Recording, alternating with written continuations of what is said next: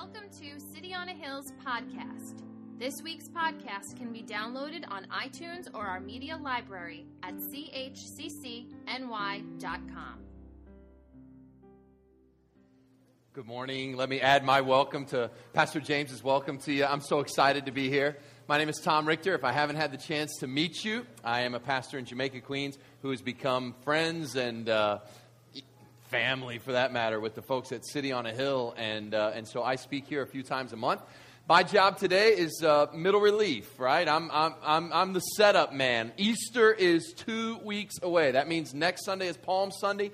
In 2 weeks is Resurrection Sunday, and so we're going to talk about. I know. It's like you can't keep it in.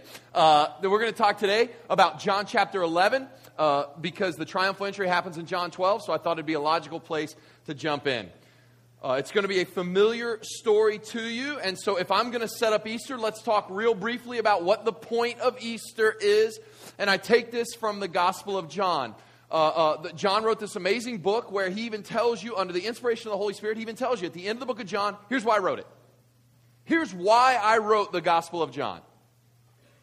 It comes down to your faith. He said, I wrote, and I could have picked a lot of different things, but I picked in particular these 7 signs that lead up to the Holy Week, the Passion Week, and then the death, burial, and resurrection. I picked 7 signs. And then told you, basically half of my gospel was these 7 signs, these 7 miracles, wedding at Cana, so forth, all until the last one, the ultimate one today, we're going to talk about. And then I told you the story of the death, burial, and resurrection of Jesus. And I could have picked a lot more, but I wrote these things, and he tells you, so that, you ready? Here's the whole point of my gospel, so that you might believe. And not just believe in anything, not just, believe, be sincere. No. But believe something very specific. Believe that Messiah we've been all looking for, that Messiah to which the whole Old Testament has been pointing to, that Messiah, the only one with the power and the kingly authority to set all the wrong right. And not just that Messiah. He's not just a human Messiah, but the very Son of God, that one that is all God and all man, we found him. And I wrote this whole gospel that you might believe that Messiah, that Son of God, is none other than Jesus of Nazareth, the one, he's the one. I know, you wouldn't have picked Nazareth. Maybe you wouldn't have picked Jesus. He's the one, I'm telling you. And I wrote all this so that you'd believe. And not just believe, but have life in his name. In other words, the goal is not just so that Easter, a lot of people who don't have faith suddenly come to faith, though that is part of it. But it's for those of us who have faith to grow in our faith. God is on this mission to mold us more and more into the image of Christ. That Paul puts it this way, I press on for that goal. What is it? That I may know him and the power of his resurrection and the fellowship of his sufferings, becoming like him in his death, so that I one day will attain the resurrection from among the dead. So God is on this mission to mold us into the image of Christ. Right? He's on this mission to get you to be more and more like Jesus. You can word that in a lot of different ways. You could word it, I'd be satisfied if you said, God is on this mission to grow your faith. Awesome, that works. God is on this mission to get you, I like to use conform to the image of Jesus. Great, that's a great way to look at it. God is on this mission to get you to know Christ more intimately, more deeply than you've ever known, to experience him. Fine, that's a great way to word it. But here's where it gets tough. And here's where we're going to look today. Here's where it gets a little uncomfortable for me. God is so passionate about your faith growing. God is so passionate about getting you more and more shaped in the image of Jesus Christ that he will use all kinds of means to do just that. And that means he will often use circumstances to make you more like Jesus Christ. And they're not always the circumstances we would have picked, right? That's all. It's uncomfortable because we look at God who's on this mission to conform us into the image of Jesus Christ, and we sort of forget that's his mission, and we go, God, what are you doing? We look around our circumstances, and very often, even good, faithful people, we think God is doing something to us when what he really is trying to do is do something in us. Right? But we look at God like, what are you doing to me? And God's like, yeah, but I'm trying to do something in you. That's so hard to see. I say uncomfortable because some of you have been there.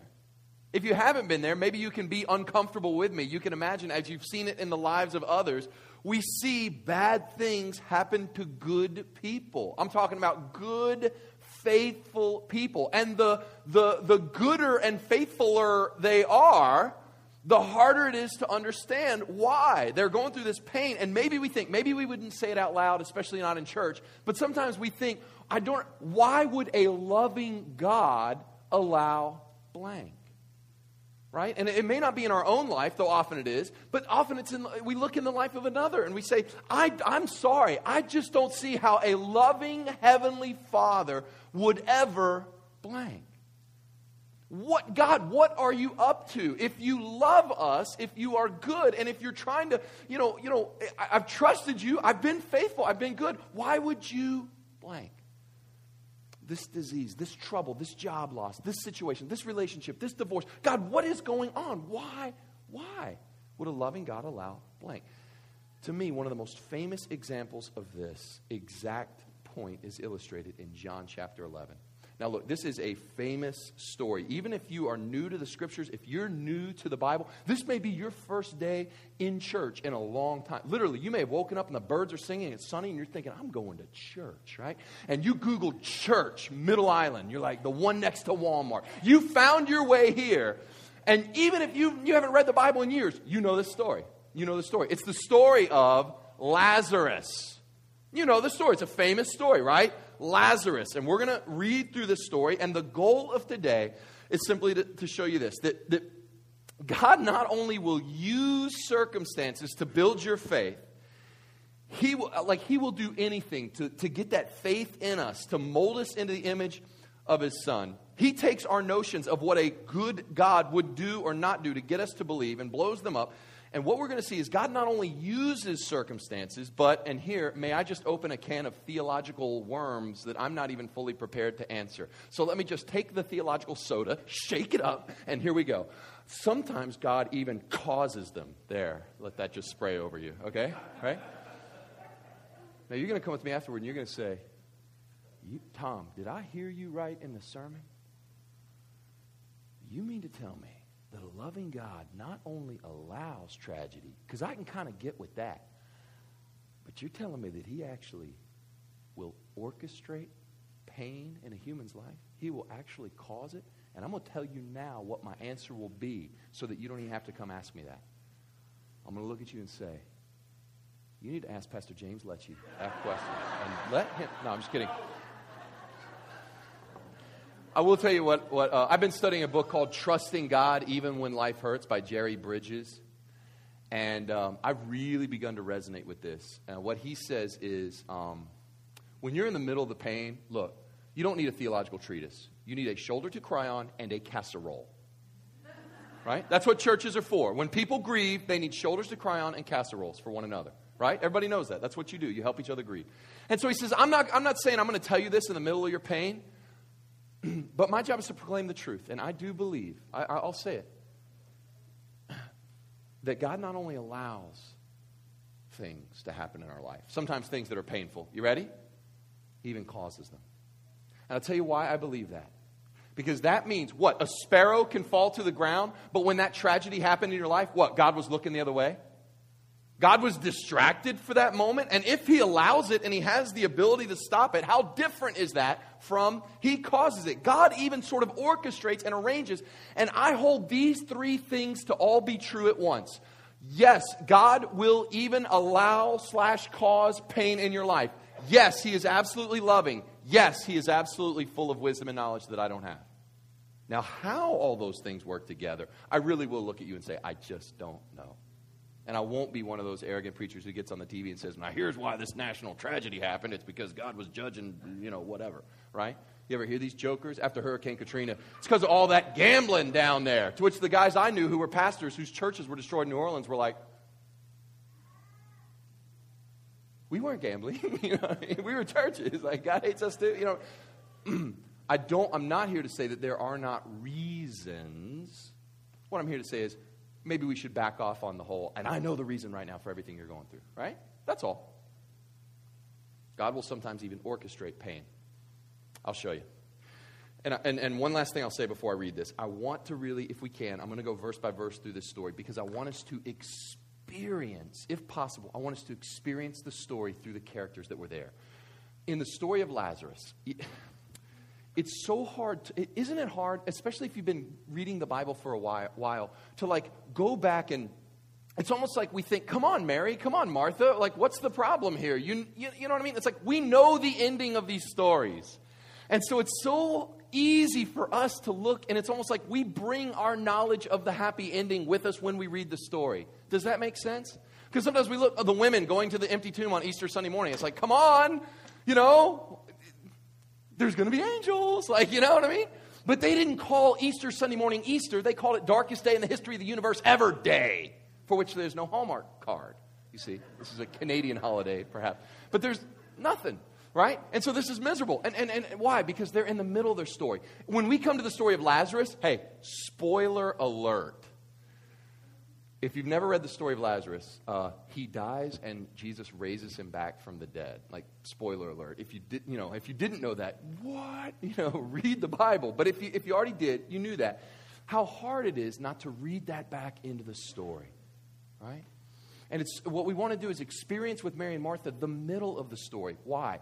Because the middle of the story, not the end, is where you live.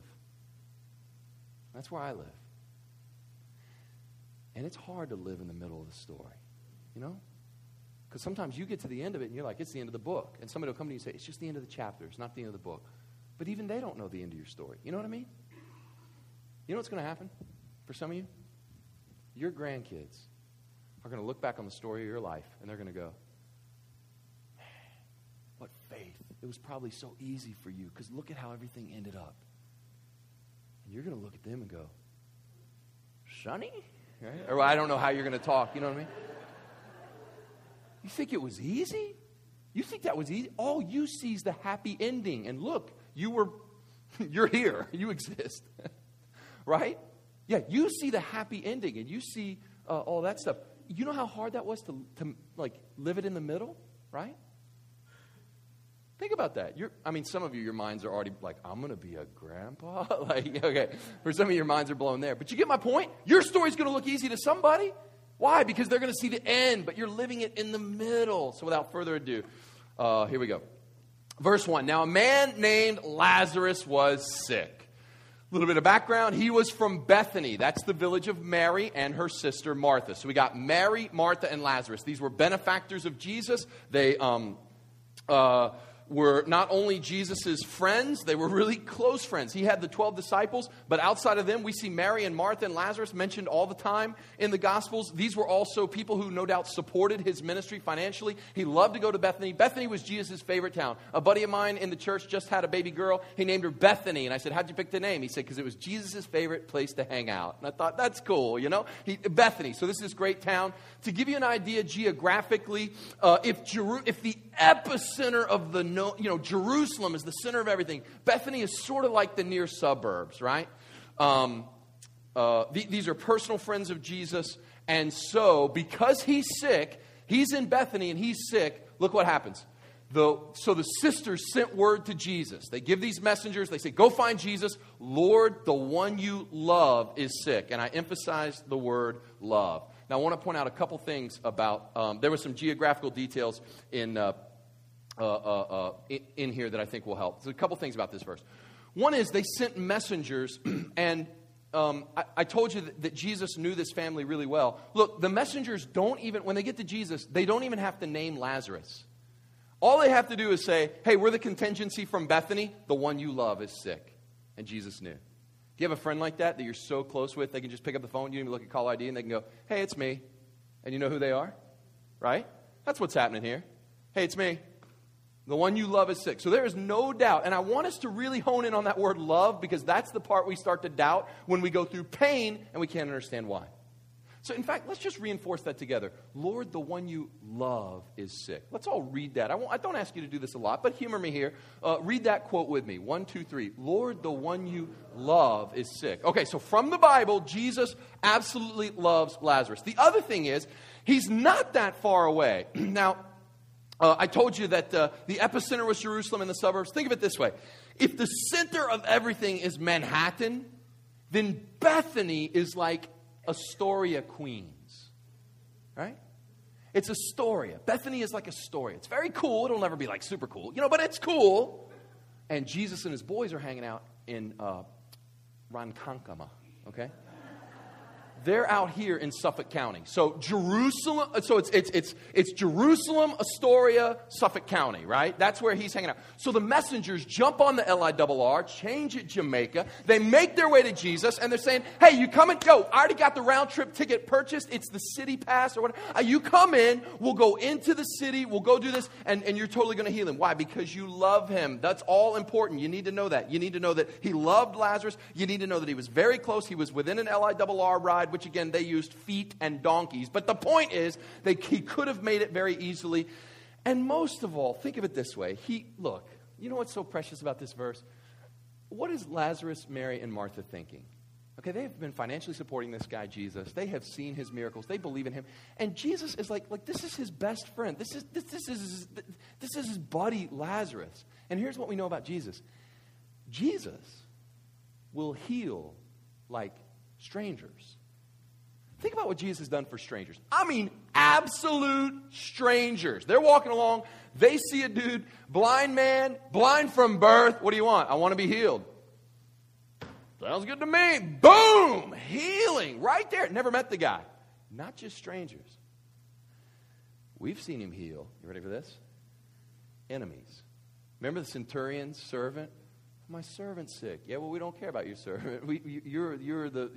As a Roman, we hate you, and we feel like we don't know what your servant has, but we hope that you get it, and your whole cohort of soldiers gets it, right? What did Jesus do?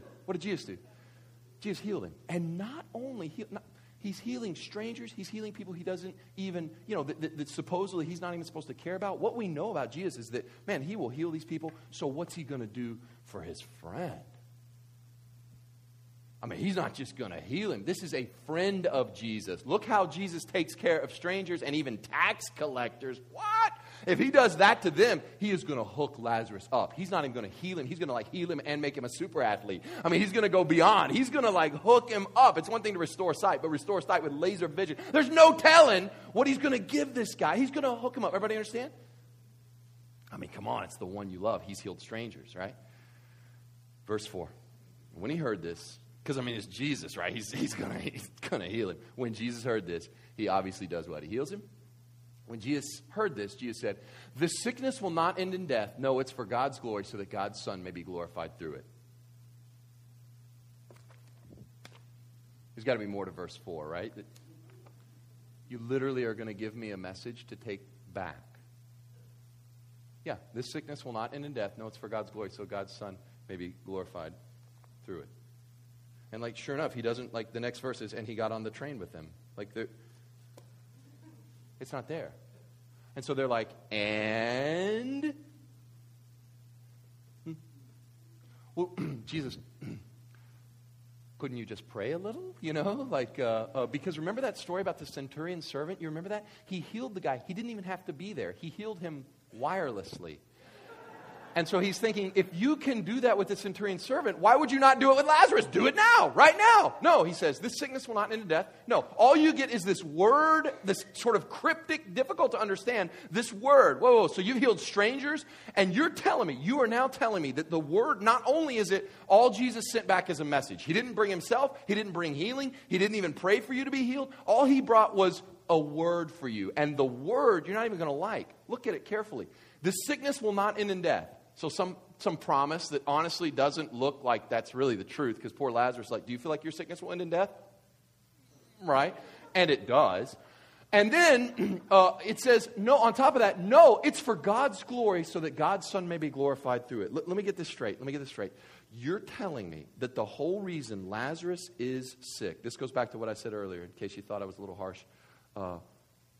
Here it is in Scripture. The whole reason Lazarus is sick is so that God and God's Son get glory. So that God is glorified, and that God gets glory, and God's Son is glorified through the sickness. Now, this verse, you understand, this is a whole new category for a lot of people. A brand new category. You mean sickness, illness, and pain can be for God's glory? Let me hear you correctly. You're saying that a sickness, an illness, or a pain can be for God's glory, and that God's Son could be glorified through it? If that's true, your natural reaction may be like mine. Then do not sign me up for that kind of glory, right? Here's how I want to glorify God. You know how I want to glorify God? I want to glorify God like, you know those NFL players when they score a touchdown and they win the game in the post-conference, they're like, this is a great game and I want to give glory to God, you know? Which raises all these questions like, so God hates the other team? You know, but whatever. Leave that aside. But it's like, I give glory to God. That's how I want to give glory to God. No pain, but great success. Or like the Academy Award, I want to thank my agent, my producer, and most of all, God. You know, that's how I would like to bring glory to God like that, right? But here, it's not that at all, is it? All right? I want to bring glory to God by my testimony of how rich He's made me. Well, I don't really want to be rich. Just famous. I want God to be glorified because of how famous. And then I can point to everybody and say, this is all because of God. Aren't you with me? Like we want glory in a way that doesn't cost us anything. And here, there it is in the scripture. This sickness will not end in death. This happened. It is for God's glory. What comfort is that to Mary and Martha and Lazarus? You're telling me?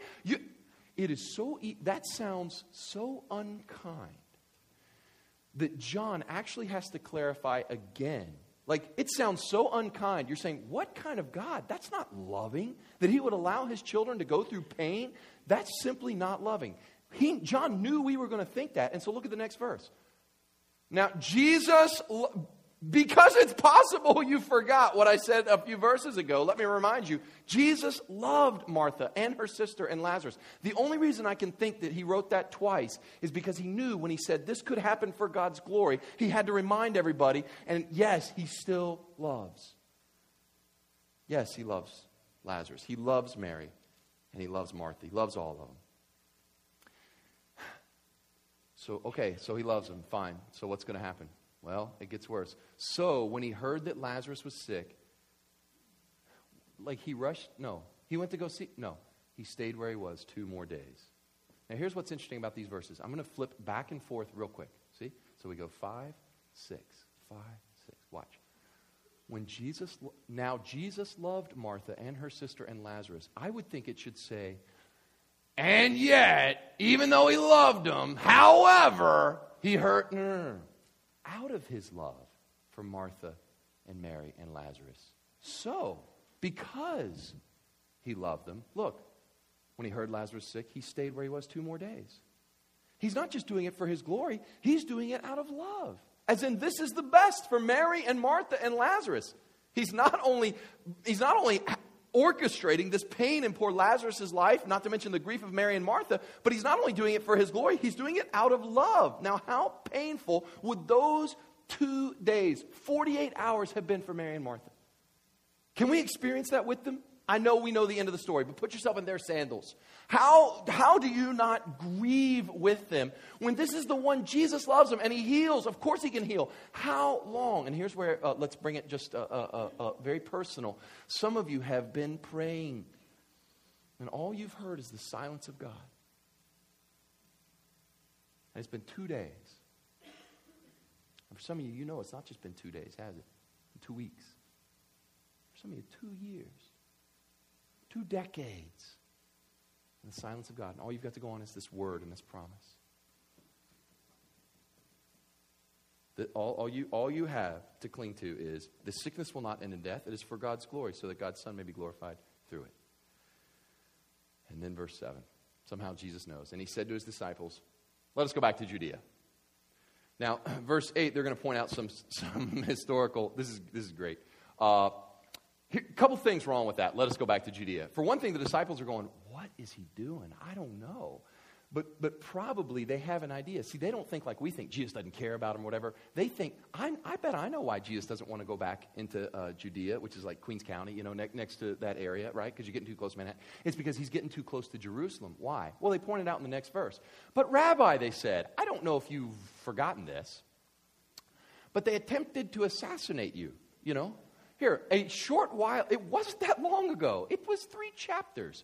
A short while ago, the Jews there tried to stone you. And now you're going back? I mean, their thinking is, well, obviously, the reason he doesn't want to go back there is we don't want to go back into that hornet's nest. The only way we escaped, at the last minute, ninja-like, we jumped on the Roosevelt Island tram, we made our way, we scrambled across. We do not want to go back into the hornet's nest anywhere near Jerusalem because somebody's going to find out you're there. And the last time we were there, they tried to kill you. And Jesus, just know that all of us, the 12 disciples, we are totally just looking out for you.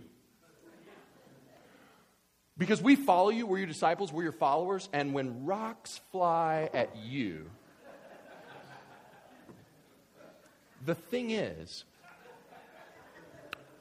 we're the bystanders. Like, they also fly at us, and they sort of throw them indiscriminately. I'm convinced, right? Peter's like, so Jesus, but honestly, I mean, okay, a little bit of us doesn't want to go back, but mostly for your sake, we don't want to go back to Judea because they just tried to stone you. So this is a bad idea. Jesus answers them with a very short sermon. He gives a little bit of teaching. Are there not 12 hours of daylight? Gives this little teaching. And after he gives this little teaching in verses 9 and 10, after he'd said this little sermon, he went on to tell them, look, our friend Lazarus has fallen asleep, but I'm going there to wake him up.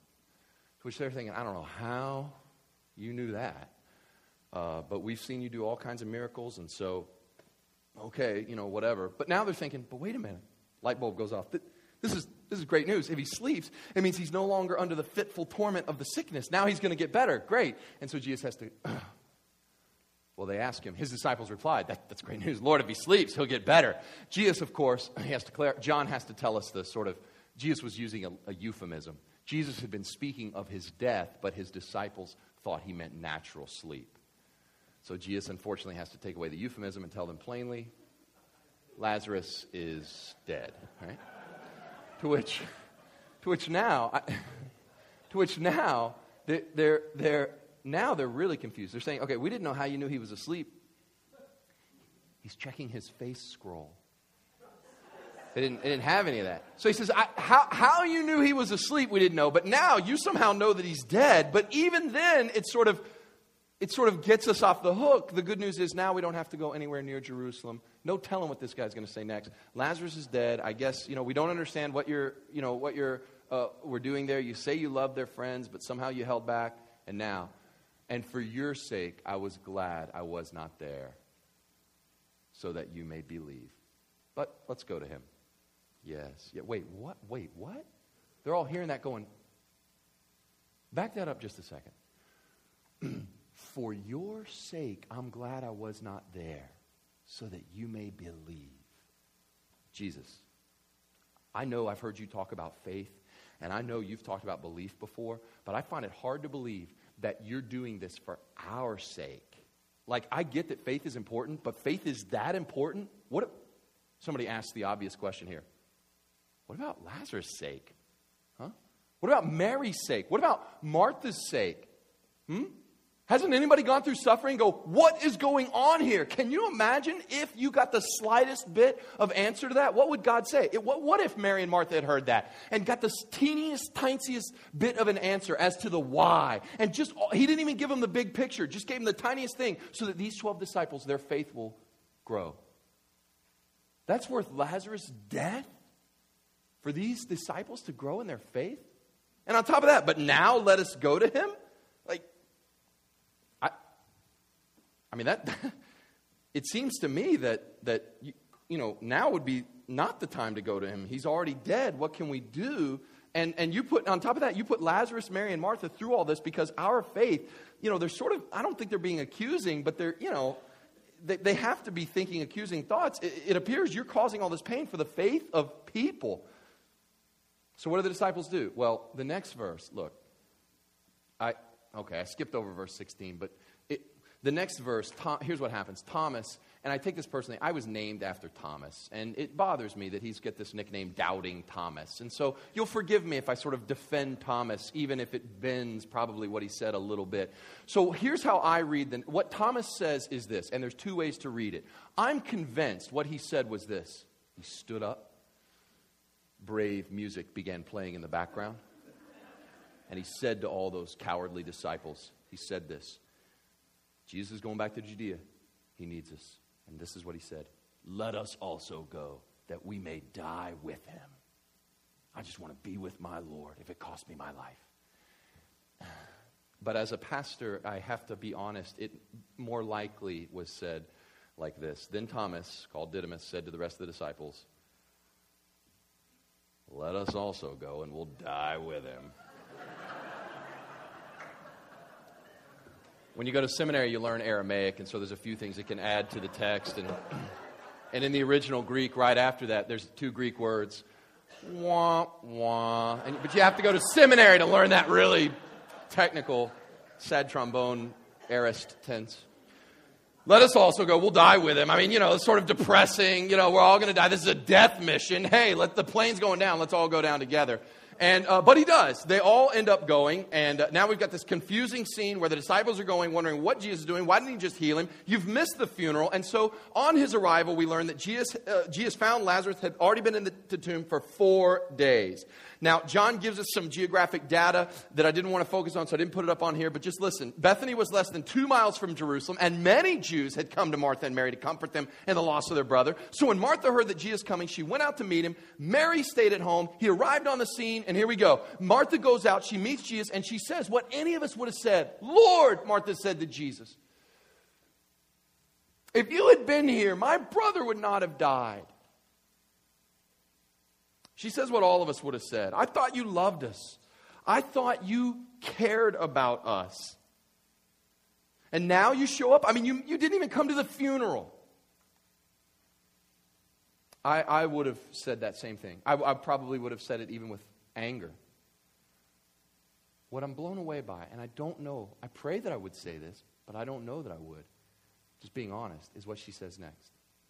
Because this is what everybody says. Lord, if you'd been here, it's almost accusatory. Lord, if you'd been here, my brother would not have died. It's just a fact. You could have saved him. You could have stopped it. And that's why when I do counseling with people, if they really pin me down theologically and they want to know, are you saying that God actually has the ability to not allow something and does, that he causes something? That's where I say, honestly, yes.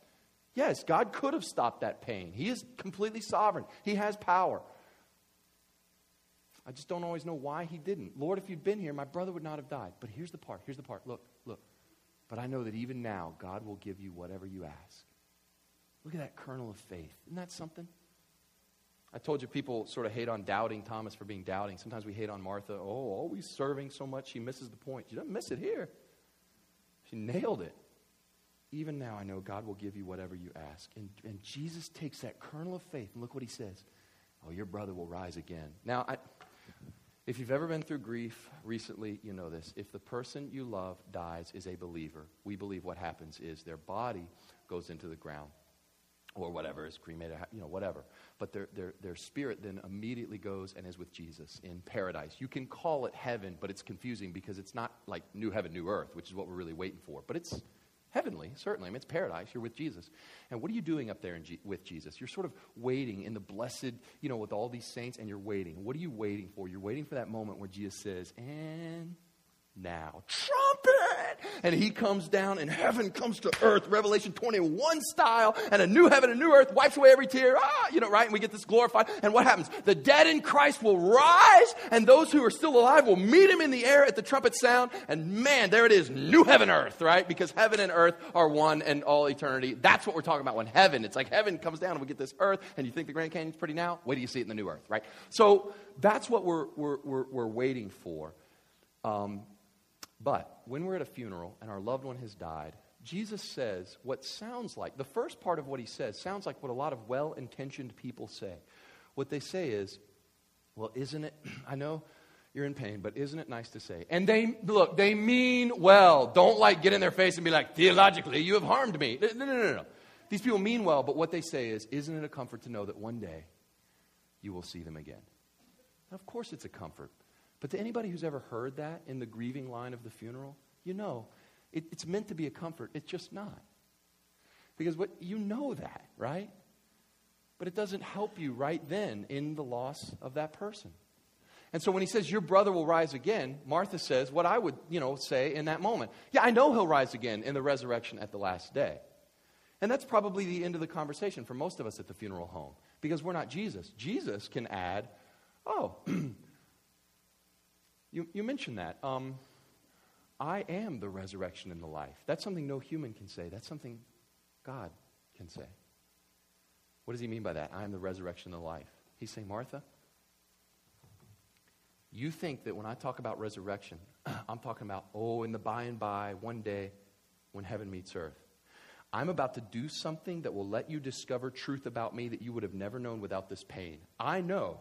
And the Gospel of John is clear. You've been watching through these 7 signs. You remember when I turned water into wine at Cana. You remember walking on the water. You remember feeding the 5,000. You remember the blind man and so forth. This is the capstone. This is the one. So far, I have showed the world that I have power on this side of the grave. What I'm about to show you is that I don't just have power on the other side of the grave. I am the power for the other side of the grave. It's not just that I know the secret to how you can be resurrected. I am the resurrection and the life. It's not like, well, Jesus gives me some power to be raised from the dead. I am in Christ, and because I am in Christ, I'll be raised from the dead. He's saying anyone who is united in me, I am the resurrection and life. And what I'm about to do is about to break open all formatting that you've put on the power of Messiah or the power of God. I'm not just going to have power on this side of the grave. I've got power on the other side. Let me explain further. When I say I'm the resurrection and the life, I mean it literally. The one who believes in me will live even though they die, and whoever believes and whoever lives by believing in me will never die.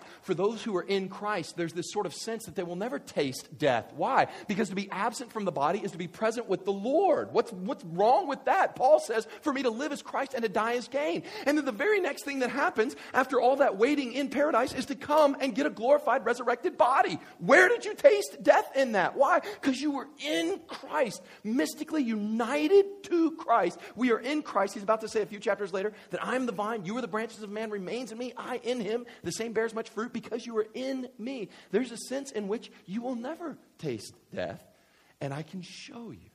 All that's just theory. But I'll show you. All I need to know is this. This is all I need to know. Do you believe it?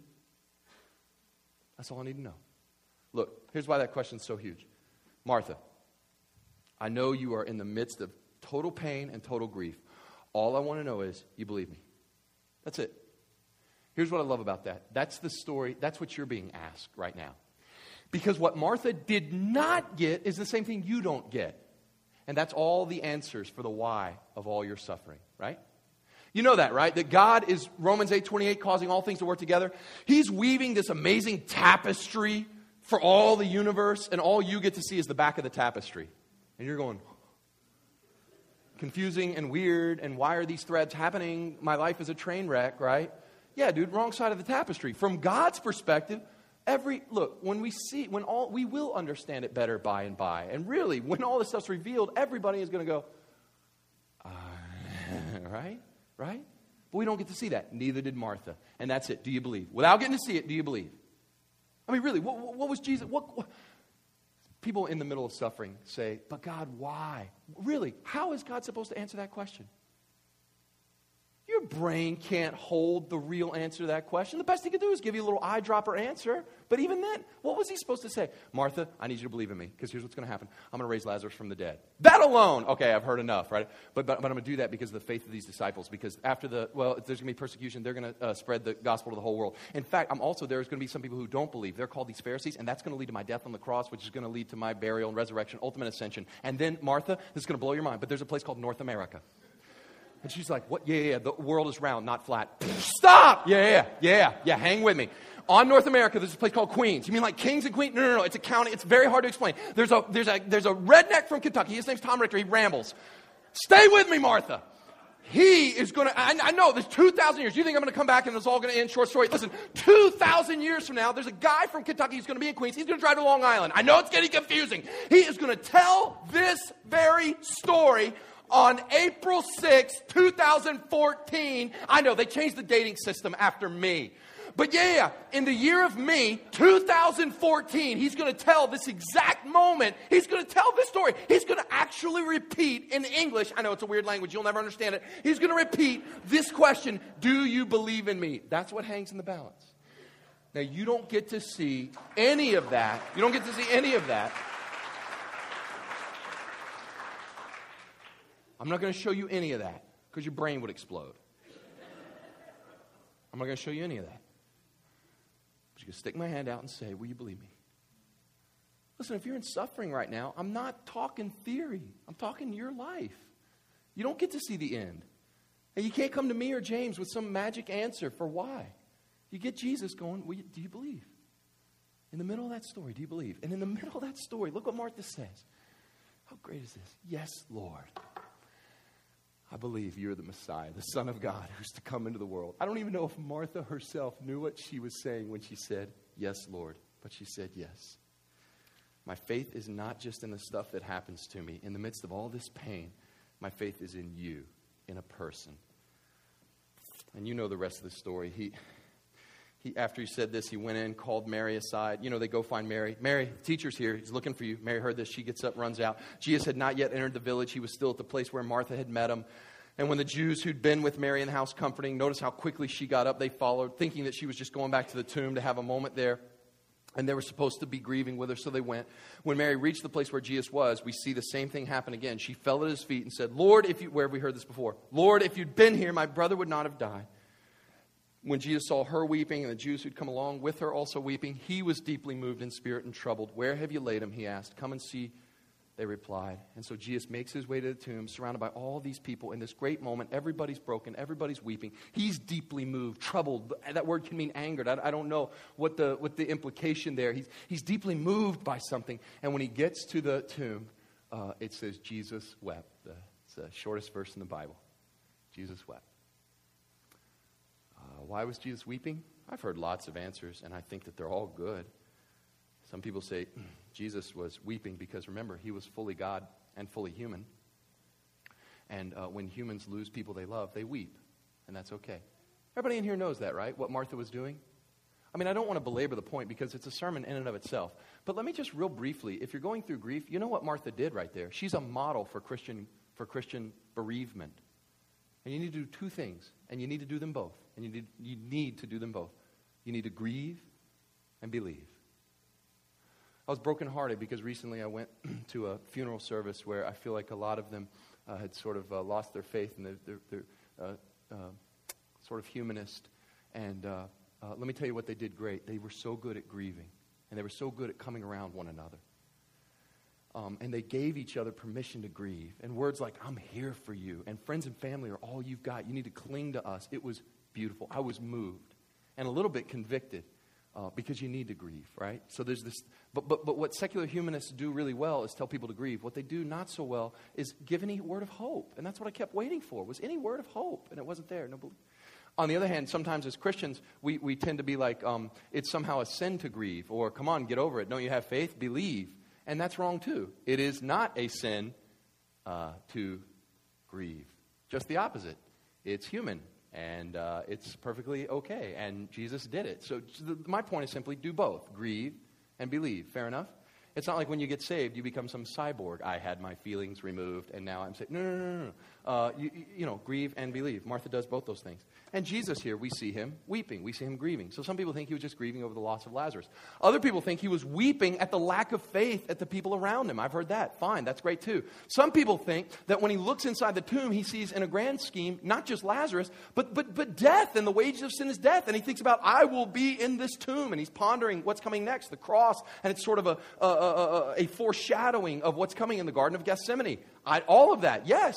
I was preaching at a youth camp talking about Lazarus, and some kid came up to me afterward and was like, Pastor Tom, I think Jesus was crying because he's seen God's glory and heavenly glory, and I think he was sort of sad because Lazarus was in heaven, and I think it broke his heart that he was going to have to put him back on stinky old earth. And I was like, high five, you theologian. Yes, like that's great too. Whatever. The point is, here he's overcome with emotion. He entered into our pain, and he wept. And so what happens next? Well, let me summarize. He says, roll away the stone. This is where verse 39, take away the stone. I didn't put them up here. I just wanted to point them out. Take away the stone. And they object, and you would too. But Lord, said Martha, whoa. As in, let me get this straight. You show up late. You don't even make the wake. You don't even show up to the funeral. You're claiming to love us, and now you want one last look at Lazarus? I'm sorry. But look at the exact objection she makes. I do not want my last, you know how smell is our most powerful form of memory? I'm sorry, I don't want my last memory of my brother. I want it to be happy times, not sickness and death. And now just because you didn't get to see the body before we closed up the tomb, I'm sorry. Look, she objected. But Lord, by this time there is a bad odor, for he's been in there 4 days. I don't ever do this. I don't think. I rarely do this. But I will this one time recommend you go home and read this story in the King James Version, because this verse is priceless. It says, but Lord, he stinketh. Yeah. And you better believeth that. He did, man, 4 days. He had this powerful odor. And Jesus said, didn't I tell you, if you believe, you'll see the glory of God? So they took away the stone. And Jesus looked up and he said, Father, I thank you that you heard me. He prays this prayer. I knew you always hear me. I said this for the benefit of the people standing here, that they may believe that you sent me. Now, what's he doing now? Father, what we're about to do, I'm good. I don't need this. This prayer is not for me. We're good. This is Babe Ruth calling his shot. Look what I'm about to do. I'm saying this verbally. I'm praying this so that everybody here, their faith may grow. And then he looks, he walks up, and he cries out in a loud voice, Lazarus, come out. And I read one commentary who said he had to be clear and say, Lazarus, come out, because there's so much resurrection power in Jesus. If he had just said, come out, the whole graveyard would have opened up. I meant Lazarus. Am I right? Woo! Lazarus, he says, come out. And you know, verse 44, the dead man came out, his hands and feet wrapped with strips of linen and a cloth around his face. They were so shocked when Lazarus sort of makes his way out, still bound in the grave clothes, right? They don't even move because they're shocked at this, that Jesus has to tell them, well, take off his grave clothes and let him go. Which is a whole other sermon about Christians who get saved, who are still wearing the stinky grave clothes of death. Take them off, man. If your son sets you free, you're free indeed. You don't need the stuff of death. You're alive. Can't preach that one. Take off the grave clothes, let him go. And that's it. That's it. The last verse here I just wanted to point out, because it shocks me every time I read it. So you just saw the dead man come back from the dead. And it says, therefore, many of the Jews who had come to visit Mary and had seen what Jesus did believed in him. Question, how is that word not all? Talk about being hard to please. Right? I think at that point it's willful disbelief. Because I think the evidence is mounted, the case is made. I think there's something else going on. And I don't know, but I mean, there it is. Something that's so obvious to someone can be impossible to see to someone else. I believe that God has to do his thing to undo that. But at any rate, he did that for the faith of the people. And so sometimes I like to sort of summarize sermons by giving you sort of one line to hang on to. And the line I would want you to hang on to is this. Stop measuring God's love for you by your circumstances. Measure it by the cross. That's it. So that's the thing you write down. That's the thing you put in your heart. That's the thing you're thinking, hey, that was a great story about Lazarus. Man, there was so much in there, so much to hang on to. What's the takeaway? Stop measuring God's love for you by your circumstances. Measure it by the cross. Like there is a measure of his love, and it's Calvary's cross. And we're going to transition now into a time of remembrance of his sacrifice, where we partake of the bread and the cup, and we remember it. Let's have a word of prayer. Father, forgive us when we measure our circumstance, when we measure your love for us by our circumstances. Father, I thank you that by the power of your Holy Spirit, this story was recorded for us perfectly. Thank you for the Bible. And thank you for John 11. And we see real emotion here. We see humans doing the best they can and trying to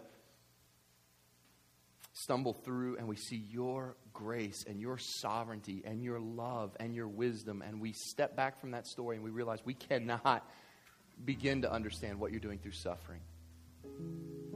And so forgive us when we just automatically assume that you love us and therefore would never allow anything bad.